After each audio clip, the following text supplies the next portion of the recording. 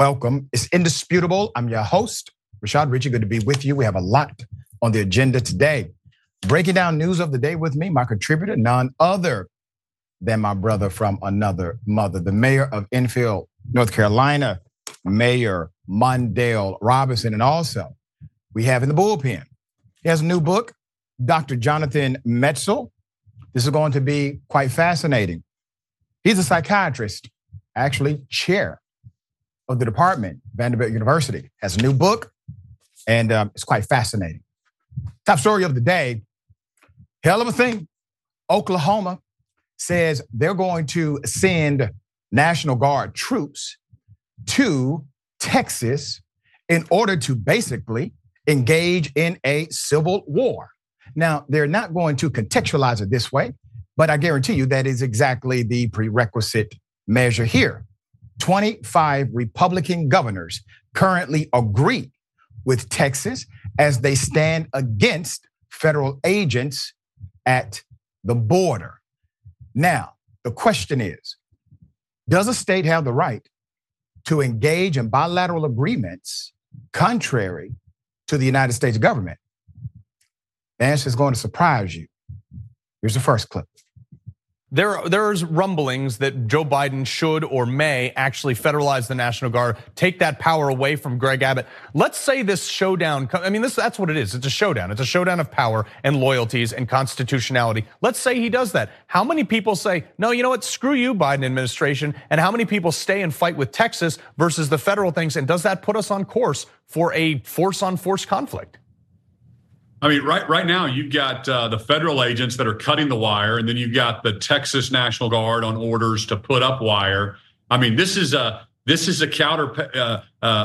powder keg worth of tension. So it's it's a very weird situation. We certainly stand with Texas on their right to defend themselves, but Biden's going to be in a tough situation. So in other words, he's going to try to federalize these troops. In other words, put them on federal orders. And so now their allegiance technically goes to the president of the United States instead of the governor.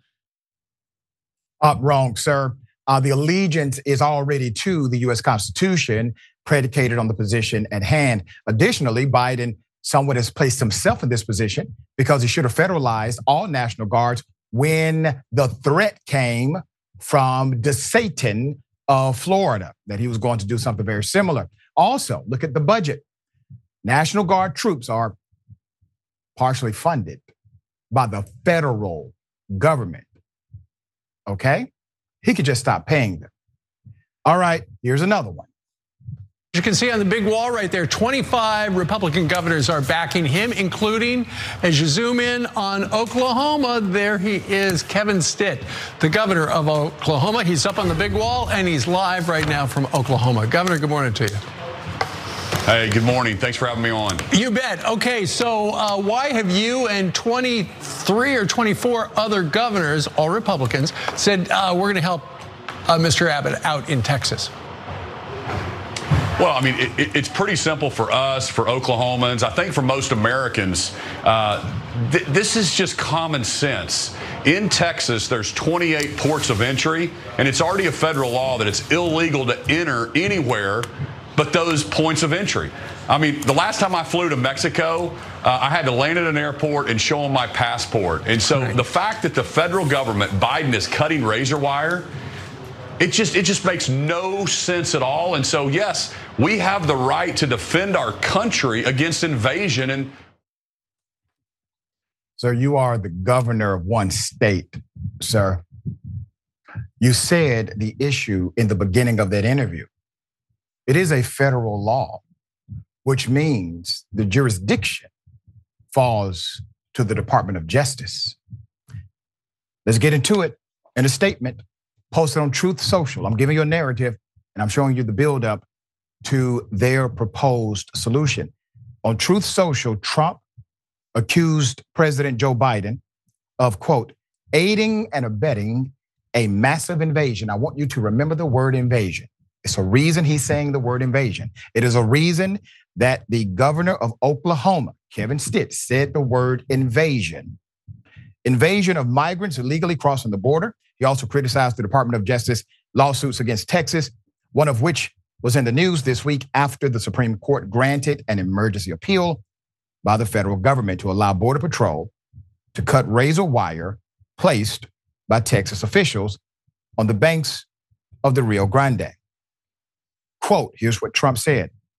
We encourage all willing states to deploy their guards to Texas to prevent the entry of illegals and to remove them back across the border. Trump is now actively calling on governors to stand against the United States of America. In addition to that, it was in fact weeks after the Supreme Court granted an emergency appeal by the federal government to allow for Border Patrol, federal agents, to cut razor wire. Why? Because of the humanitarian crisis it creates on the border. They are well within their constitutional right of enforcement to do so in lieu of the danger it presents and the liability it creates for the American government. Now, Biden is not forcefully pushing back. Damn a lawsuit, sir. Damn a lawsuit. These cats do not respect the US Supreme Court. They do not respect federal agents. They do not respect jurisdictional authority. They may respect the fact that you have the ability to cut off their paycheck. They may respect that. Or through executive action, go ahead and nationalize all National Guards. It is codified inside of the statute that you have the ability to do this. My point is, the reason why people support Trump, the reason why Trumpites go so hard for Trump is because they believe, given the same situation, Trump would have already done what I just said Biden should do now. There's more. 50 Oklahoma National Guard members. I'm reminding you of 2023 now. 50 Oklahoma National Guard members who deployed to the US-Mexico border in support of the Texas Military Department's Operation Lone Star returned to Oklahoma Tuesday, August 29th, 2023. 2023. Comprising both Army National Guard soldiers, Air National Guard airmen, and Oklahoma National Guard members were stationed at security points alongside Texas National Guard members to help identify and report suspicious activity related to illegal immigration and drug trafficking to local law enforcement and US Border Patrol. I said last year when this happened, this is their test run. They're going to see what is the legal, what is the enforcement response to them sending 50? Not much. That was their test play. So now it's in the news that the governor is saying he's going to send troops. He already did in 2023. It already happened. Okay? Now, let's go to the US Constitution, Clause 3. What does the Constitution say about this? Clause 3, acts requiring consent of Congress. Quote, no state shall, without the consent of Congress, lay any duty of tonnage, keep troops or ships of war in time of peace, enter into any agreement or compact with another state or with a foreign power, or engage in war. Now, before I go to the next line of the Constitution, it clearly says no, no, no, no, and absolutely not. And then it says something else. Unless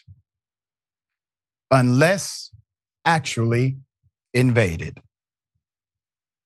or in such imminent danger as will not admit of delay.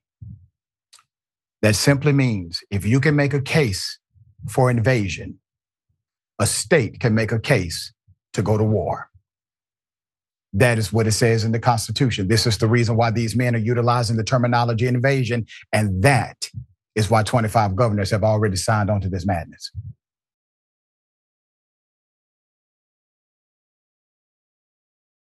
A woman stabs her boyfriend to death 100 stabs, kills him. She gets community service. She gets probation. She avoids jail time. Put it at full mass. Unbelievable story, but it happened. 32-year-old Brian Spetcher, a California woman who fatally stabbed her boyfriend more than 100 times during what prosecutors called a cannabis-induced. Now, I want you to understand what's happening here. Case law is now established. Cannabis-induced psychosis.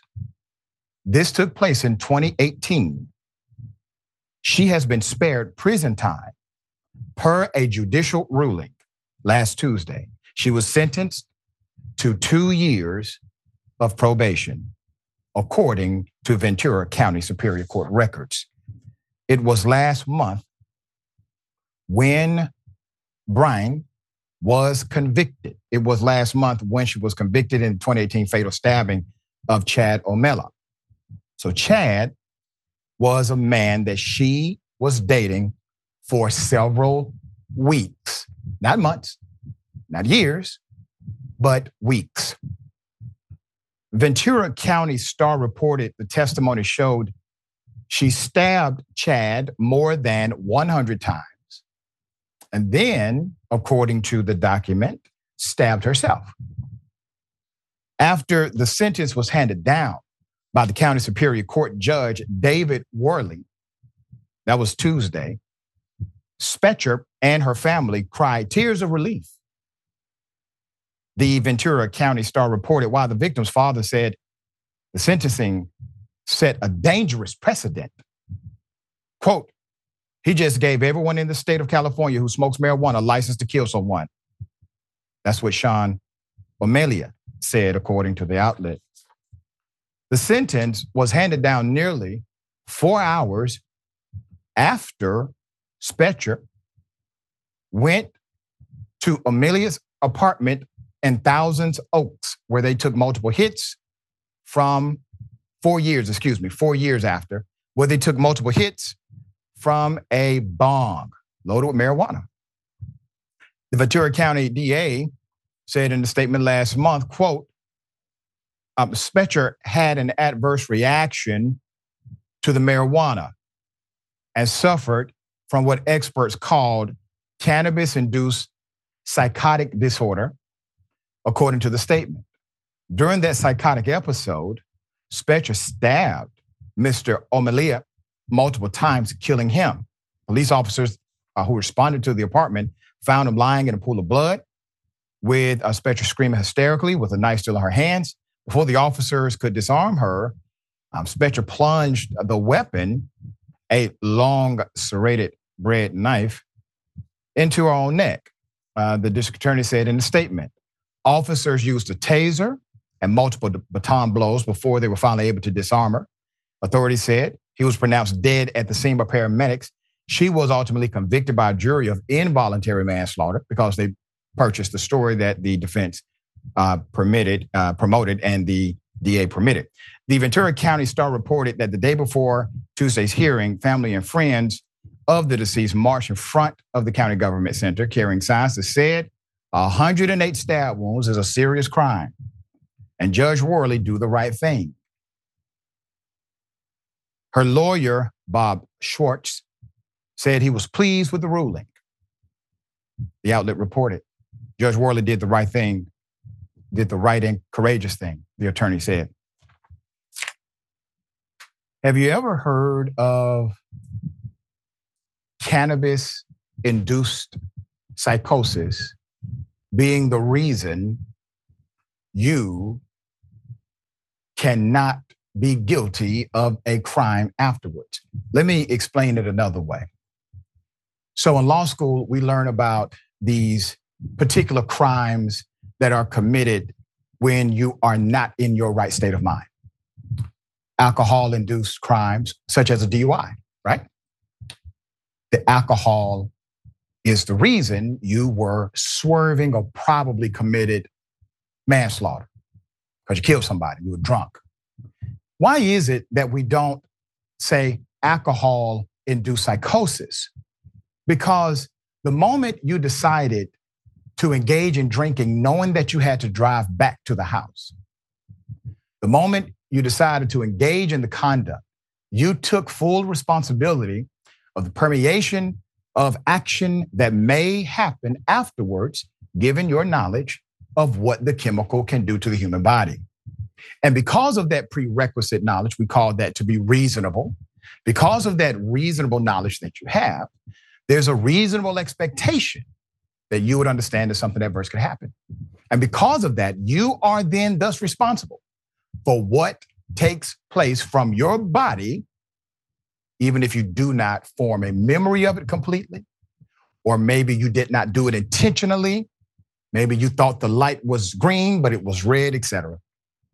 But somehow they have found a way to stretch the law to such a degree that a person who voluntarily engages in smoking cannabis, which is not a crime in my opinion, it is not a big deal until you kill somebody.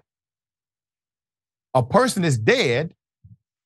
This defense has been utilized successfully, and it opens the door. Here's the thing, you know good and damn well it won't be applied fairly.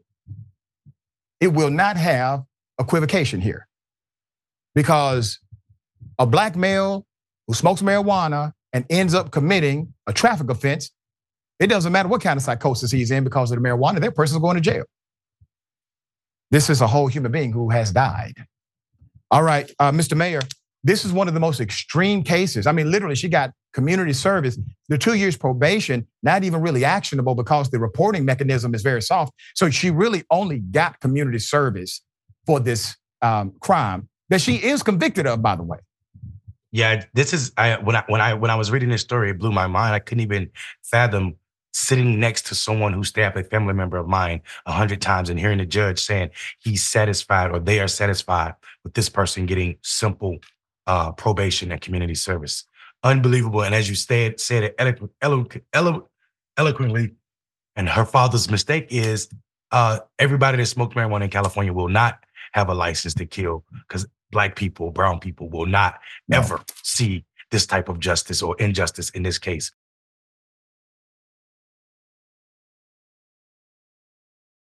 Trump prosecutor Fonnie Willis, Fulton County. First motion filed, nothing there. Second motion, I must say, there is some there. I'm going to break down the background. All right, let's put it up full mass. I've been reporting on this since day one. Let me give you the full story. Fulton County, Georgia, Fonnie Willis is prosecuting co-defendant Michael Roman. He's the co-defendant in the case where 19 individuals were arrested, indicted by a grand jury, charged with trying to basically overthrow democracy. So former President Trump is now joining the co-defendant Michael Roman to dismiss Fulton County DA Fonnie Willis and the special prosecutor Nathan Wade from the case, accusing the DA of stroking, quote, racial animus in the Georgia election interference case. Now, remember, the first motion filed was about what? Nathan Wade having a personal and perhaps romantic relationship with DA Fonnie Willis, which, by the way, if true, that is basically an office policy violation of Fulton County, not a legal statutory violation anywhere. There are two reasons that you file a motion and two elements that will allow it. Either A, you have a basis of law, basis in law, or B, you have a basis in fact. And one of those dynamics adversely impacts the rights of your client as a defense attorney. So you have no basis in law. There's nothing illegal about an office romance. So there's no basis in law for the motion. There was no basis in fact presented in the motion. As a matter of fact, it says contrary to it. It literally says it did not have any evidence to support this other than sources that were not named, that were credible, told them this. You have no basis in law, you have no basis in fact. The motion, in my opinion, should have been summarily dismissed on that premise alone. When the motion was filed, the genesis and the end was for one thing, to get the record unsealed of Nathan Wade's divorce, which was taking place in another county called Cobb County. They successfully did this. They were able to change the narrative. get the divorce proceedings unsealed. Documents have been available for days now. Hundreds of documents. You know what? Not one mention of DA Fani Willis, just as she said in her motion of response. She said, I have no unique knowledge of their marriage nor divorce. I should not have to be involved in this, okay? So that motion should be settled. She should be exonerated. However, while that motion was pending adjudication, DA Fani Willis went to Bethel AME Church and said this. Perfect child, I'm a little confused. I appointed 3 special counsel, as is my right to do. Paid them all the same hourly rate. They only attacked one. I hired one white woman, a good personal friend and great lawyer. A superstar, I tell you. I hired one white man, brilliant, my friend, and a great lawyer.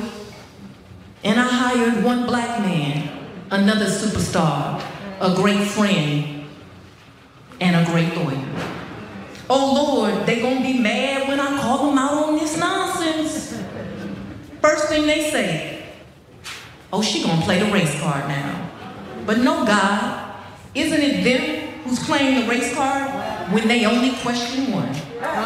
Isn't it them playing the race card when they constantly think, I need someone from some other jurisdiction in some other state to tell me how to do a job I've been doing almost 30 years. I will explain the reason why that statement may actually get the DA in trouble, all right? Put up the picture for mass, Michael Roman. Remember, Michael Roman is the guy who's currently on trial. He's the why. He's the individual who has been indicted by a grand jury. Trump filed a motion on Thursday to adopt and supplement Roman's motion filed on January 8th that accused Willis and Wade of an improper clandestine relationship and profiting significantly from his prosecution at the taxpayer expense, all right?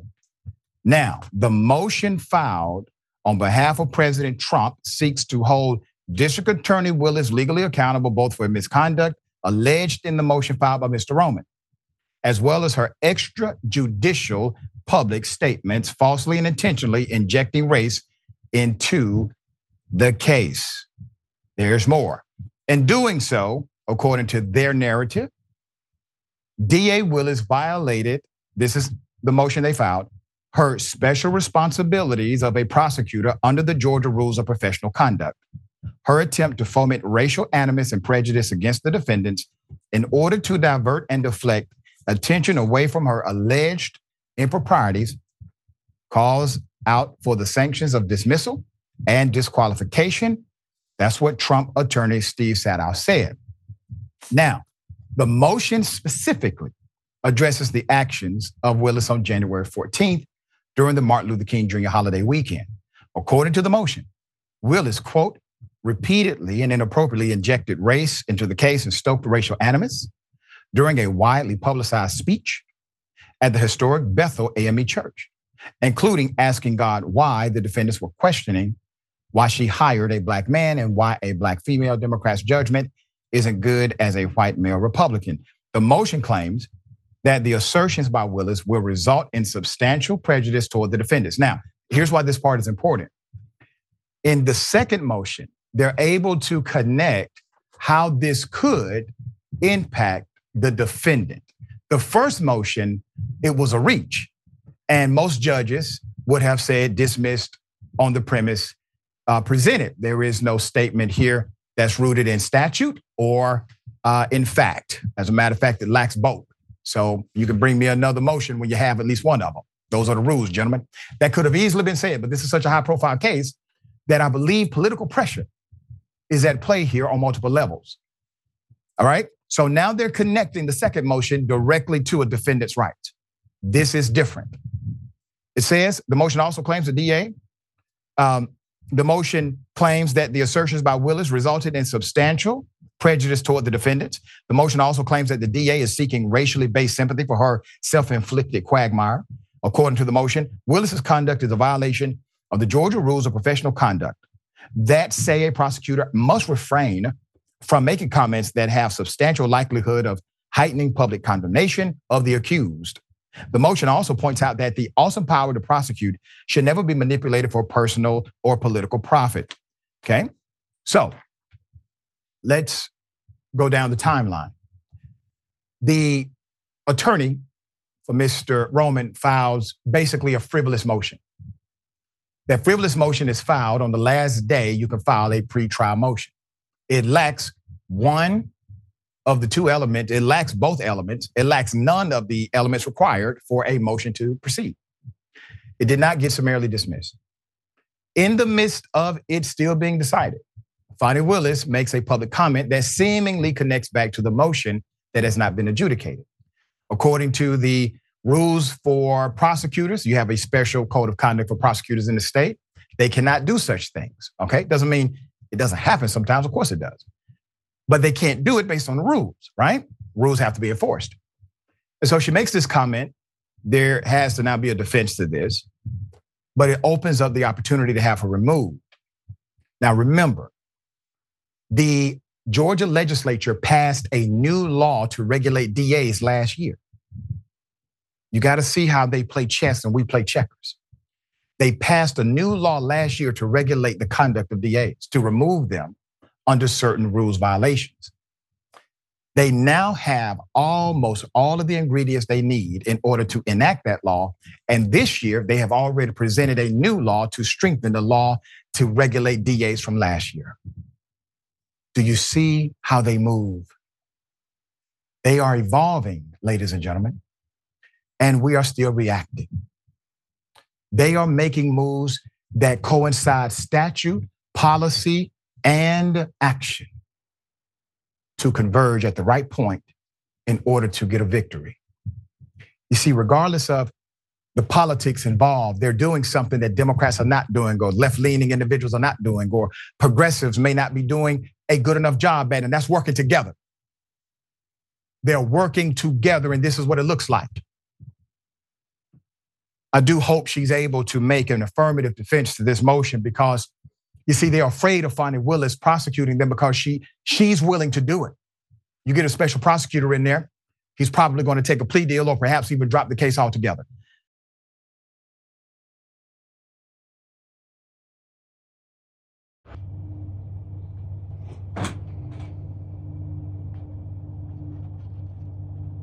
Let's take some pictures. I don't know why you're getting so upset. Because you're an idiot. I'm an idiot. Yeah. Okay. Everybody else leaves the fucking package at the door. All right? Dude, they read the sign and they take a picture and it's right by the fence. But not you. You're a idiot. Give me my package and get the out of my property. Come on. You ready? You gonna leave the package or you gonna go? Are you done? You wanna call the manager? Are you done? Dude, take a breath. Seriously. You're agitating me. Get the out of here. You were agitated before I came here. So Guy, take a picture of the package. And I'm bringing it back. I'm not delivering it. Okay, then let's call Amazon and call Amazon, dude. I don't need your. Like, that's crazy. You almost came in and got attacked by a dog. I didn't get that dog right there. That's gonna attack me. That one is mean. Okay, it's my house. I dictate. Yeah, get off my property. Get off my property. Give me packages. There's actually more video, so what you just saw was a physical attack. There's more. Dude, don't touch me. Touch me. Are you kidding me? Get off my. Are you kidding me? Get off my property. Yo, I'm not. Oh my God, I'm calling the police right now. Let's do it. Don't touch me. No, dude, hit me. Yeah, I love you it. hit me. Go ahead. Yeah, get the out of here. I'm calling the cops.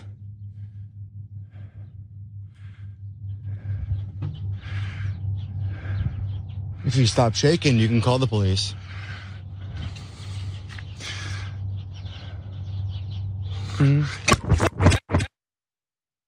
Yeah, let's put it up full mass here. All right, so first of all, sir, you mean to tell me that's what you were wearing inside of your home by yourself? Where'd you get that outfit from? Second, if your goal is to get the package, if your goal is to actually just get the package in your hand, you get in your own way by attacking the person delivering the package. Now, let me explain why he's upset according to the narrative, all right? There's a place on the property that basically says, all right, enter over here, not over there, something like that. Obviously, the delivery guy didn't see this, and there's a very small fence, a very small gate. He steps over it in order to deliver the package. But there's a dog there, all right? Or dogs, mildly aggressive, but didn't attack anybody. So the homeowner is upset because the delivery driver decided to deliver the packages based on what he assumed to be the place of entry, putting himself in danger, by the way, to deliver the package because he voluntarily still went there to do so. Naturally, this is an extreme reaction to somebody who may have made an honest mistake in where to deliver the package. All right, Mr. Mayor, this guy needs to meditate and chill. And change clothes. I mean, like and change his outfit. Yes. right. Man, yeah. This is unbelievable. Like we find reasons. But here's what we miss, and this is important to the work that we do. You know, Doc, out in the field with Black Male Voter Project, we send Black men out to have conversations with Black men at their house. The first thing we tell them is, if someone is agitated or seem agitated, leave, thank them, and just leave. Because what this driver was aware of was absolutely right. This guy was agitated before he got there. Whatever was going on with that cool outfit that he had on, right? He was already over the edge, and he just took it out on his driver. And like you said, the quickest way to get this package is to say, "Hey, man, listen, use this entrance, don't use this one. Also, this dog might bite you." Yep. And for insurance purposes, I don't want that. And that would have been it. This super strong energy is unbelievable. People continue to say that this is the new normal. If this is a new normal, what's the new normal response? I mean, this just seems like a death ticket waiting to happen. Yeah, we used to call this self-check, right? You literally made yourself your own enemy in the situation at hand.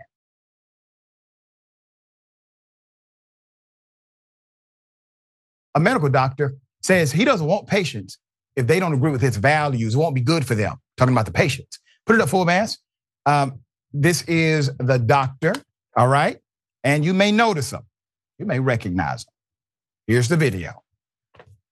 I don't want a patient who doesn't align with my values because in general, it's a relationship. And if you don't align, and it's not going to be a good outcome. No matter how good my surgery is, it's just not going to work.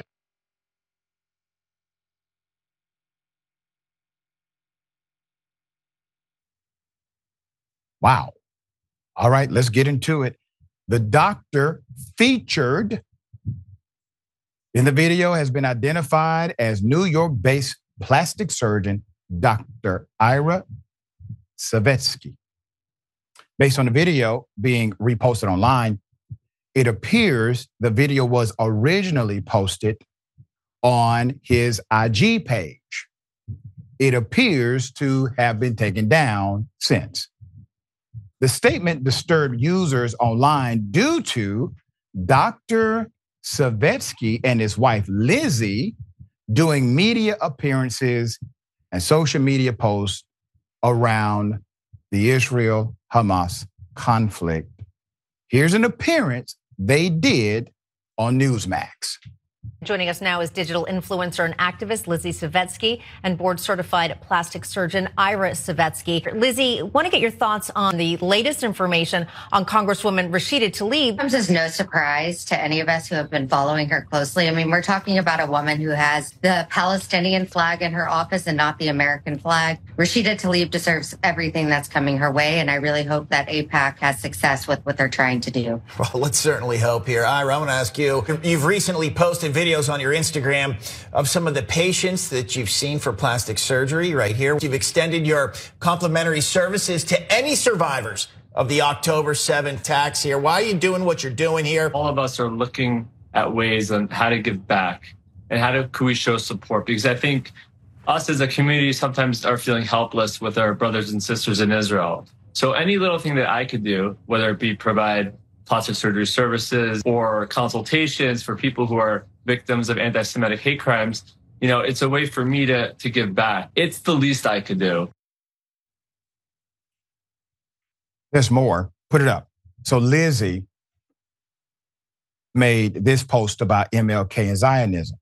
The best leader in modern times knew anti-Zionism was anti-Semitism. Do you? Dr. King made a point of consistently, publicly declaring his allyship with Israel and the American Jewish community. I wish he were alive today to whip our divided worlds into shape. He is a personal hero of mine, whose work I have studied in great detail. Lies. I have truly devoted my life to trying to live Dr. King's message of love, unity, and fighting the peaceful fight to call out hate and spread truth. Today and every day, I am grateful for this man, praying for a better tomorrow. Dr. King, not with a black fist, but so the reality is Bernice King, his daughter, she has commented on this because multiple celebrities decided to say the same thing. And she said, no, you all are completely incorrect. You all are wrong. Our father would have been standing with the Palestinians. And Dr. King did, in fact, criticize the Israeli government and said they needed to leave the occupied territory. He said this out of his own mouth. Somehow that gets lost in translation. I'm surprised, Lizzie. You said you've been studying Dr. King for years.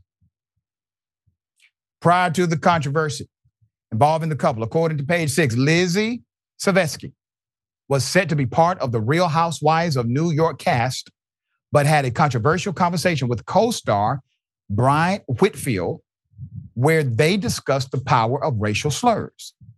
Page 6 was told that Whitfield, who was half black, used the N-word during the call. But rather than using the term N-word, she said the word it represents in full. We're told that Savetsky got the impression that Whitfield planned to tell other cast members that Savetsky had also used the N-word during the call. Sources said Savetsky's husband, the good doctor, was outraged and reported the alleged incident to the show's producer. But we're told that when he recounted the call, Ira also said the actual word rather than saying the N-word. We hear he later apologized, but the damage was done, and we're told that that's when conversations began about the pairing exiting the show. Prior to that report, Lizzie Savetsky had left the show before she'd even wrapped her first season, saying that she suffered a wave of anti-Semitism. And while page 6 heard there was more to the story, production insiders downplayed other drama beyond the online bullying. Fascinating. Let's go back to the ethical dynamic here. These two individuals are in their own universe, obviously, but a medical doctor having an absolute duty, a legal duty to do no harm is saying that if you do not align with his values, he doesn't want you as a patient. Now, how do you know their values, Doc? Is it what they proclaim on an application? Are you asking or requiring that information? That's illegal. Is it a prerequisite to service? You need to check with your board certification. That's a no-no. You cannot deny based on religion. So what are you saying? Why is it that you have not been investigated for these comments that are contrary to the boards that govern you? All right, Mr. Mayor, hell of a thing, but he said it. Listen, I mean, first of all, this plastic surgeon who has turned his wife into a faceless moving emoji is blowing my mind. Like the entire time she was talking, I couldn't even relate because her facial features don't move. Right. Like, who are you communicating with? So listen, those are my problems, right? Y'all should come out to me, not the show. Dr. Richard did not say any of that. Oh, no, I do co-sign on it, though. Yeah. All right, go ahead. And listen, brother, let's be clear. I am so tired of hearing this fake quote by King.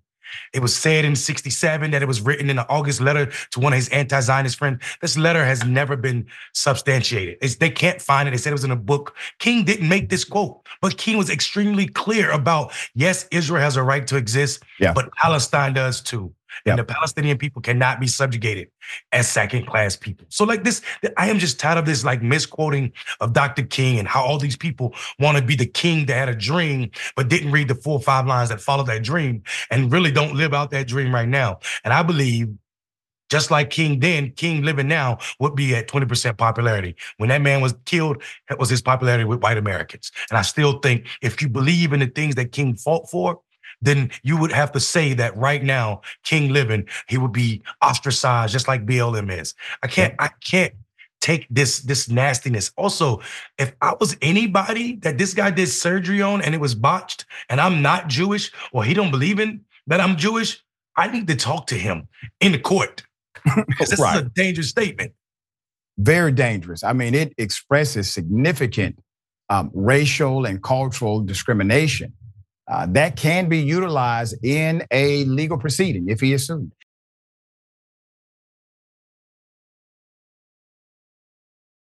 A cop, a sergeant, that's a supervisor, was arrested for violence. Put him up full mass here. Hell of a thing. 48-year-old Sergeant Sean Bowling, an Oakland, California police sergeant, is now in custody on domestic violence charges. Bowling was arrested by the county sheriff's office Thursday and booked into the jail at 5 a.m. on one count of battery of a spouse. So KTVU, Fox 2 reports that as of Friday night, Bowling is still detained. His bail is set at $20,000. Now, I got to tell you, that is a very high bail for a misdemeanor charge, which makes me believe there is something way more to this charge and the story, all right?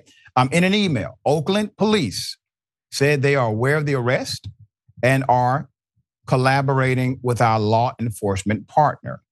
Fox 2 notes that without naming him, OPD said Bowling was placed on paid administrative leave June 2023, but they did not say why, as it remains an ongoing personnel matter. Bowling is scheduled to be arraigned in the Superior Court. Bowling also, he was arrested by the Stockton police October 21st, 2023 for DUI. So he was arrested then too. Oakland police, the interim Oakland chief of police, Darren Allison, they have not made any formal comments on the incident. So you got a guy who has multiple arrests. He's enforcing arrest. And then he gets this, 5 a.m. charge of a misdemeanor, but he gets a $20,000 bond for the misdemeanor, which is a felony bond. I mean, that's a significant amount of money. That's typically a felony price. And remember, it's in lieu of coming back to court. So somehow the judge or the prosecutor who made the argument, they believe this guy's a risk to not even come back to court if you're going to say $20,000 for a misdemeanor. Mr. Mayor, you understand these normative rules, right? You're mayor of a major city. This is quite abnormal, $20,000 for a cop not to sign what's called on recognizance, right? The signature bond. For him not to get a signature bond in a misdemeanor case is quite abnormal. What say you? I think there's a long history that we don't know about this. Right. Yeah. We already know across this country, police officers, according to South Florida, University of South Florida, police officers are more likely to commit domestic violence than regular population. They're at 28% of police officers, and the general population is 16%. This guy seems like he might be a repeat offender. Yeah, we will give you updates. I guarantee you something to that $20,000 marker.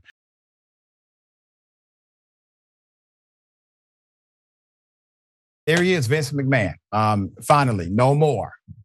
No power, not on the board, cannot make decisions, cannot influence decisions with WWE. Who took him out? Slim Jim. I will explain. In an update, Vincent McMahon has resigned from WWE and his parent company, TKO, following allegations of battery and sex trafficking from a former employee. Sex trafficking now. This is a different level of perversion than the initial report. McMahon, quote, has tendered his resignation from his positions as TKO executive chairman and on the TKO board of directors. He would no longer have a role with TKO Group Holdings or WWE, stated WWE president Nick Khan in an email to staff late Friday, just before 8:30 p.m. Eastern.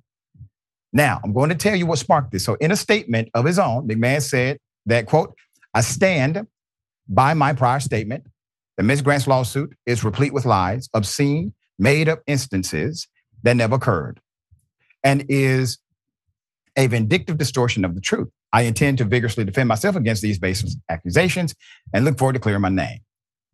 However, as TKO noted in a statement after the lawsuit, Mr. McMahon does not control TKO, nor does he oversee the day-to-day operations of WWE. In other words, he can't just appoint himself back to the company board like he could last time.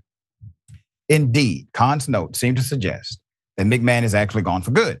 This time, there had been some indications that McMahon was already stepping back from the business after the sale of TKO. After closely overseeing WWE Creative, he officially handed control over the product to Paul Triple H Levesque, the former wrestler who is also his son-in-law, keeping it in the family. Last year, McMahon sold some $700 million in TKO stock. While the lawsuit was explosive, McMahon had been grappling with other legal issues. Last summer, federal agents served a search warrant on his home and issued a subpoena and an investigation connected to the WWE misconduct claims. So this is the possible reason why he resigned. Let's put it up. Yeah. Snap into a Slim Jim. Longtime WWE sponsor, Slim Jim, previously paused its promotional activities with the wrestling outfit in light of what it called, quote, disturbing allegations. So they took their money back. Against its longtime leader, Vince McMahon, on last Friday, Slim Jim was the lead sponsor of last Saturday's Royal Rumble show. So the Slim Jim company and the Conagra Brands, this is the jerk maker or jerky maker, has been affiliated with the pro wrestling company since the 1980s. So shortly after the sponsorship news was emerging late in the day Friday, McMahon immediately resigned from everything. Slim Jim then resumed its WWE sponsorship after he resigned, following the exit of Vince McMahon from his executive role, just in time for the Royal Rumble show. Literally, all of the lawsuits, all of the allegations of sexual assault, sexual harassment, now human sex trafficking, none of that took out McMahon. Who did it? Slim Jim. Wow. Mayor, thoughts? You know what the story made me think of, and how disgusting it reminded me of when people don't take accountability. First thing, those charges are horrendous. Secondly, when corporations say they can't be powerful, they can't make other people fall in line. When I'm talking about when something happened to Black people and they still support industries, this is a lie. Slim Jim just put them as a lie. They just made them a lie, right? Anybody that's donating so much money or putting so much money in the NFL can hold them accountable. CTE and also what's going on with Colin Kaepernick if they choose to. Reminds me how high America's tolerance is for Black suffering. That's all this did. Well said, dear brother. 100% accurate.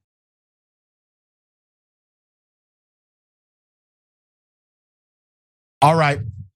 Dr. Yusuf Salaam, council member now, dear friend of mine as well, dear friend of the mayor's. He was pulled over, likely profiled. We got to talk about it. Here's the video. Roll the back one for me too. Can you roll your back window, please? Hey, hello, I'm Officer Kentucky from the 2-6 precinct. I'm Councilmember Salaam. Oh, council member? This district 9. Oh, okay. Have a good one. Yeah, you're working, right? All right, take care, sir. Dr. Salaam, Councilman Salaam is saying, okay, basically, why did you pull me over? What's the reason for the stop? The officer does not give him an answer. All right, let's get into it. Put it up full mass. Per CBS News New York, newly elected city council member Dr. Yusuf Salam, who was wrongfully convicted and imprisoned in the Central Park 5 case, says he was stopped by police without explanation on Friday evening. The incident comes as Mayor Eric Adams continues his effort to get some city council members to support his veto of the How Many Stops Act. Let me explain that act quickly. That act that the mayor is against, all right, basically says, listen, you all, talking about the police, you have to document every single interaction, all right? We have to be meticulous about the record keeping now. The measure is intended to increase police transparency by requiring NYPD officers to document any encounter they have for investigative purposes, including the apparent race, gender, and age of the people they interact with. The city council passed the bill in December. Adams vetoed the bill, saying it would amount to drowning officers in unnecessary paperwork when they should be out on the street keeping us safe, end quote. So City Council Speaker Adrian Adams has moved to override the veto, and the council meeting on the bill has been set for Tuesday. Speaker Adams said the measure, police transparency, is a prerequisite to public safety because it fosters a community trust that's necessary to make our neighborhoods safer. Meanwhile, Mayor Adams invited city council members to participate in an NYPD ride-along Saturday, but Salam said he would not participate because of the police stop that you just saw. In a statement, Salam said he was driving with his family when he was pulled over. Quote, I introduced myself as Councilman Yusuf Salam and subsequently asked the officer why I was pulled over. Instead of answering my question, the officer stated, we're done here, and proceeded to walk away. The fact that the officer did not provide a rationale for the stop, which would have only been legal at level 3 with reasonable suspicion or higher as required for vehicle stops, calls into question how the NYPD justifies its stops of New Yorkers and highlights the need for greater transparency to ensure they are constitutional. He continued, quote, this experience only amplified the importance of transparency for all police investigative stops because the lack of transparency allows racial profiling and unconstitutional stops of all types to occur and often go unreported. The NYPD says the stop was proper because the car's windows were tinted beyond the legal limit. So let me read what the NYPD said. Quote, an officer pulled over a blue sedan with a Georgia license plate for driving with dark tint beyond legal limits, a violation of New York state law. The officer approached the vehicle, identified himself, and asked the driver to roll down his windows. The driver complied and identified himself as Councilmember Yusuf Salam, performing official duties, at which point the officer advised him to have a good night. This entire account is corroborated by body-worn camera footage and the vehicle report. The officer followed all proper procedures, including procedures that were put in place after Detective Russell Timoshenko was shot and killed through tinted windows in 2007. This officer should be commended for his polite, professional, respectful conduct and for using his discretion appropriately so the council member could complete his official duties. Understand what they're doing.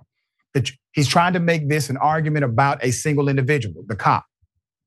Yusuf Salam, the councilman, is not making this about the single individual. He's making this about the macrocosm of transparency. If you are pulled over, the one thing you are supposed to receive is the reason why you were stopped. You were adversely stopped by law enforcement. And if cops aren't willing to do this voluntarily, we now need to have a law that mandates they do so and create levels of transparency for the public. So one is an argument of policy, and the police, they're making an argument of personality. Let's put them up. Patrick Hendry. Hendry, the New York City Police Benevolent Association president, gave a statement, quote, facts matter. And the video doesn't just expose the lies about this incident. It shows the truth about the outstanding professional work of our members. Our members do every day. This council member and every other elected official who baselessly smeared our police officers owe them an apology. Apology for what? The policy is the policy. The council member said, why did you pull me over? Now, if the cop respects the councilman so much, why did he not answer the question? Because if I respect you, you ask me a question, you will get an answer from me. There's more. Mayor Adams responded to the incident with the following statement, quote, We appreciate Councilmember Salam, the new public safety chair of the city council, for bringing this stop to our attention. Did you hear what he just said? Salam is the public safety chairman. That man said, "Why did you pull me over?" The cop gives him no answer. And we're supposed to celebrate the officer as if he respected the chairman of the Public Safety Committee. There's more. We also appreciate and commend the NYPD for following all proper police procedures and being respectful during last night's interaction, as the video and vehicle stop report show. The village of Harlem deserves nothing less, and we remain excited to work with our council member, Salam. Quote, "We spoke, and once he had the opportunity to see the video, he saw that the officer showed professionalism. It is, a car stop is stressful for a police officer, and it's stressful for the police who are being stopped. And I think he is able to see the video, and we spoke. And again, I am excited about being a public safety chair." Now, here's what about him being a public safety chair. Here's the thing. Bottom line, the policy is in fact needed, because who can pull you over and not state the actual violation that leads to the interaction? This is basic civil rights stuff here. Because if anything proceeds from that, let's say there is illegal activity, a good defense attorney gets everything thrown out because your stop was illegal. It cannot be enforced, and whatever you find beyond that is fruit of a poisonous tree. All right, Mayor Mondale, thoughts? Yeah, I'm interested in a couple things. There was a Georgia tag. So you don't know what Georgia law is. Also, you said you pulled him over because of tent. Did you measure the tent? Never measured. Did you have your tent meter with you? How do you know? We know that most of these tent cases get thrown out anyway because officers just pull people over. And why not just say, "Hey, your tent was pretty dark. It looks like it's more than 30% or whatever New York allows." You didn't say that. And I wish, but I'm glad he didn't, because the council might have got hurt, right? So I'm glad he announced himself, but I wonder what it would have been had he not been councilman. Yeah. I wonder what this idea would have been, or this case would have been. This is ridiculous and also scary to me. This is not exemplary work. If you pull me over for a reason, you should articulate that reason even more, because you're talking to a council member now. The fact that you're just letting me go, because I apparently broke a law, right? That's why you pulled me over. The fact that you just let me go as soon as I say council member means you're not even interested in law for people who are elected officials, which means you as an officer are doling out two types of law and two types of justice. I pulled you over for a reason. You say you're a councilman. That reason is no longer, it matters no more, because I'm just going to let you go. It's a lot wrong with this video. That's right. That's right. But you see the spin happening. Mr. Mayor, always a pleasure, dear brother. The good people of Enfield are blessed to have you as their mayor. Tell people how they can follow you, check out your great work. Yeah, Mondale Robinson on YouTube and everywhere on social media. And thanks for having me, Doc. Thank you, my friend. Until next time. Peace. All right, the bullpen is next. Stick and stay.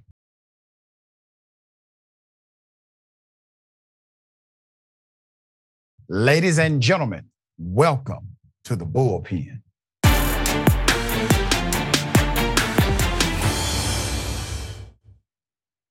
In the bullpen, much anticipated new book, Dr. Jonathan Metzl, a professor and chair at Vanderbilt University, also author of the best-selling book, Dying of Whiteness.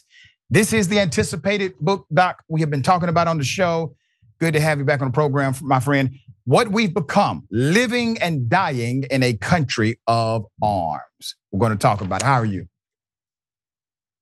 I am hanging in there. It's really great. This is the first day. My book launches tomorrow. This is my first interview for the new book, so I'm really honored. I said, I really wanted to be talking to you about this. It's really important. Listen, man, it's a beautiful piece of work.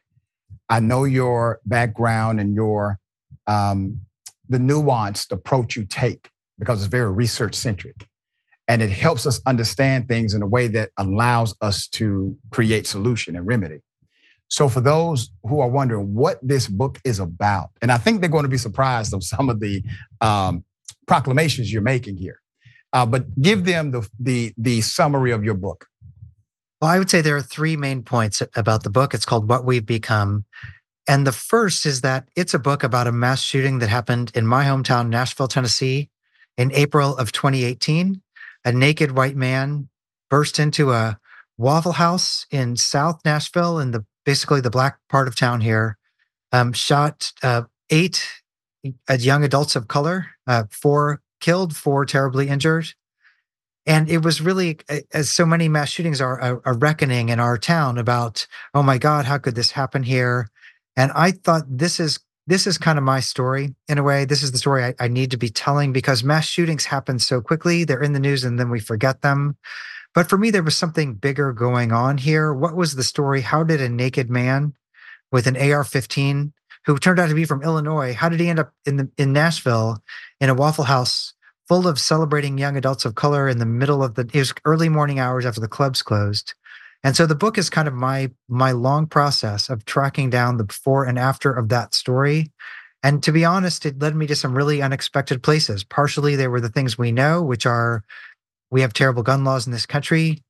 But partially, it was about a bigger question of race and insanity in America, and the ways in which our entire system mobilized to protect the rights of the naked white gunman. In a way, I write in the book that he was a reflection of our structural values on the left and on the right. It wasn't just on the right.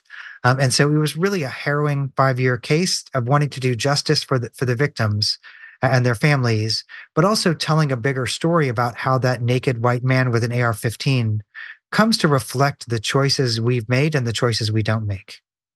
Let me ask you about some cause and effect policy-wise, because there are some things that don't make sense. For example, the majority of gun owners disagree with the NRA on multiple issues. Red flag laws are common sense to most people.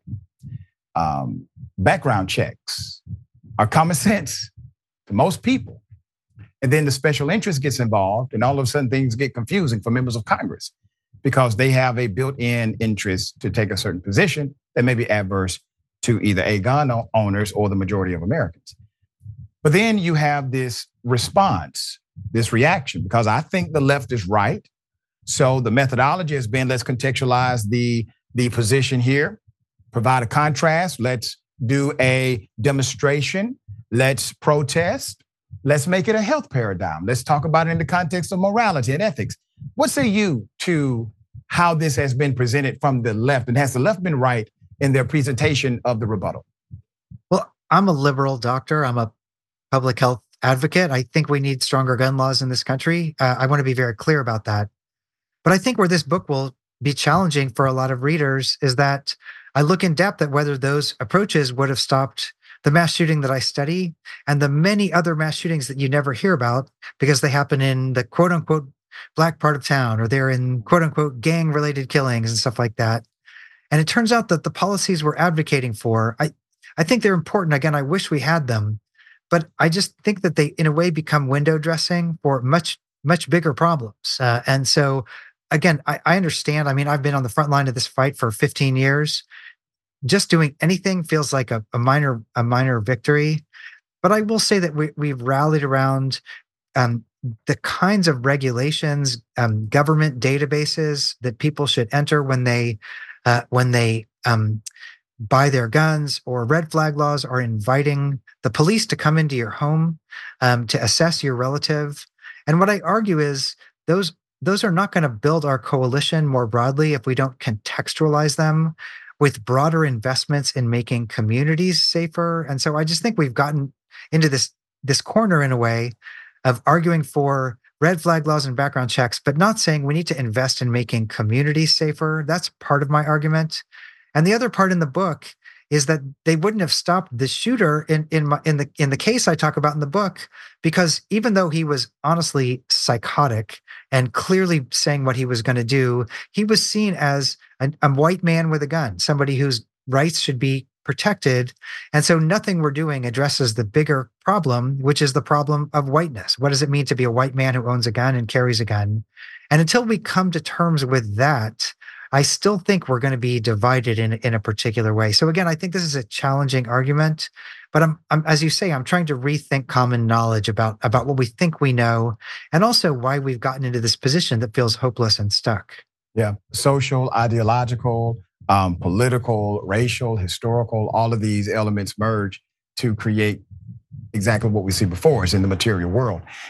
One of the dynamics I think you bring to the table that's quite profound is this strong ability to research and understand the problem from the genesis of it. So we know whiteness is a construct. It is a social construct. It is a dynamic that was created. Say, all right, white means this, and these are the privileges and benefits, and all of a sudden they created a psychology from it. How much of that can be unraveled in our or through our political arena, policy, laws, or is it even possible, Doc? I have two ways of answering that wonderful question, and thank you. And they're really, it's kind of the two ways that race plays out in this book. It's interesting for me because dying of whiteness, it was a relatively tweetable argument. You know, white Americans are dying from the policies that they, conservative white Americans. It made sense automatically and deeply. Here, I didn't start thinking I was going to write a book that was critical of myself in a way, but that was where my research led me. And I think there are two things that are important about race in the argument I make. First is that we're losing Black Americans, to be honest, in our framing of gun safety. If you look at who are the fastest growing groups of gun owners in this country, it's often a lot of data is Black women and Black men are buying more guns, and they're less likely to feel that gun safety policies represent their interests. And that for me is, it's tragic, right? Because Black Americans were the strongest supporters of gun control laws for decades. You really could count on, if Pew polls way more because Black Americans had seen what guns did to their communities, from the 90s, early 2000s. But again, the policies that we rallied around, maybe they were going to regulate guns, but they weren't going to do anything to rebuild communities, to invest in communities, to really rebuild health, information, food, safety, schooling, all these other networks. And so for me, it's kind of the tragedy about race, and part of I argue in the book is that we advocate for these policies, but we don't pay attention to the bigger structural needs of communities, and that's really gotten us into a tough place. So that's part of the race argument I make in the book. But the other thing is whiteness is structural also, and so it's just funny how many white gun owners. I interviewed a lot of gun owners for this book. And the white gun owners said the same thing. There are no cops in my neighborhood. I live in rural areas. One guy told me, quote unquote, I'm my own first responder.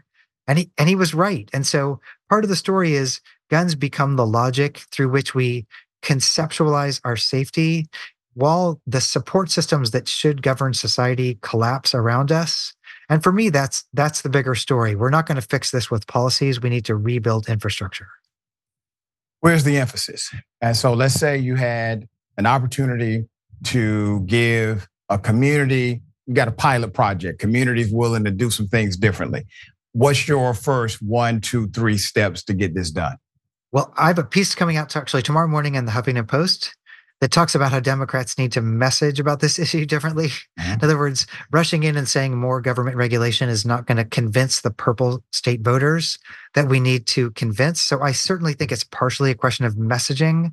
But I also argue, I present in the book a 5-part plan of how we can think about guns and gun violence in a much more structural way. And so the things I advocate for example, are linking gun safety to entrepreneurialism, crafting different narratives about what it means to live in a gun-safe community that isn't just about the opposite of what the NRA is convincing, really do a better job of addressing how race and guns go together. What's the racial story that we really need to address?